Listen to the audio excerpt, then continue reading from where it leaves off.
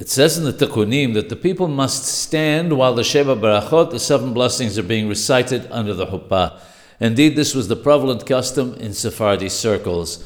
The Mechor HaHaim Alav Shalom comments that the custom of standing for the Sheva Barachot was followed far and wide, and the Jewish customs are not to be treated lightly. He adds that nowadays we see people being told to sit, and that is incorrect. My own personal experience is that when the guests stand, there's far less talking and much greater decorum. This is apart from the due respect that it gives to the Hathan and Kala and the Shekhinah which is present. I've spoken to rabbis who have commented that this is the right thing to do, but sorrowfully they feel intimidated to ask the guests to do that which they know is right.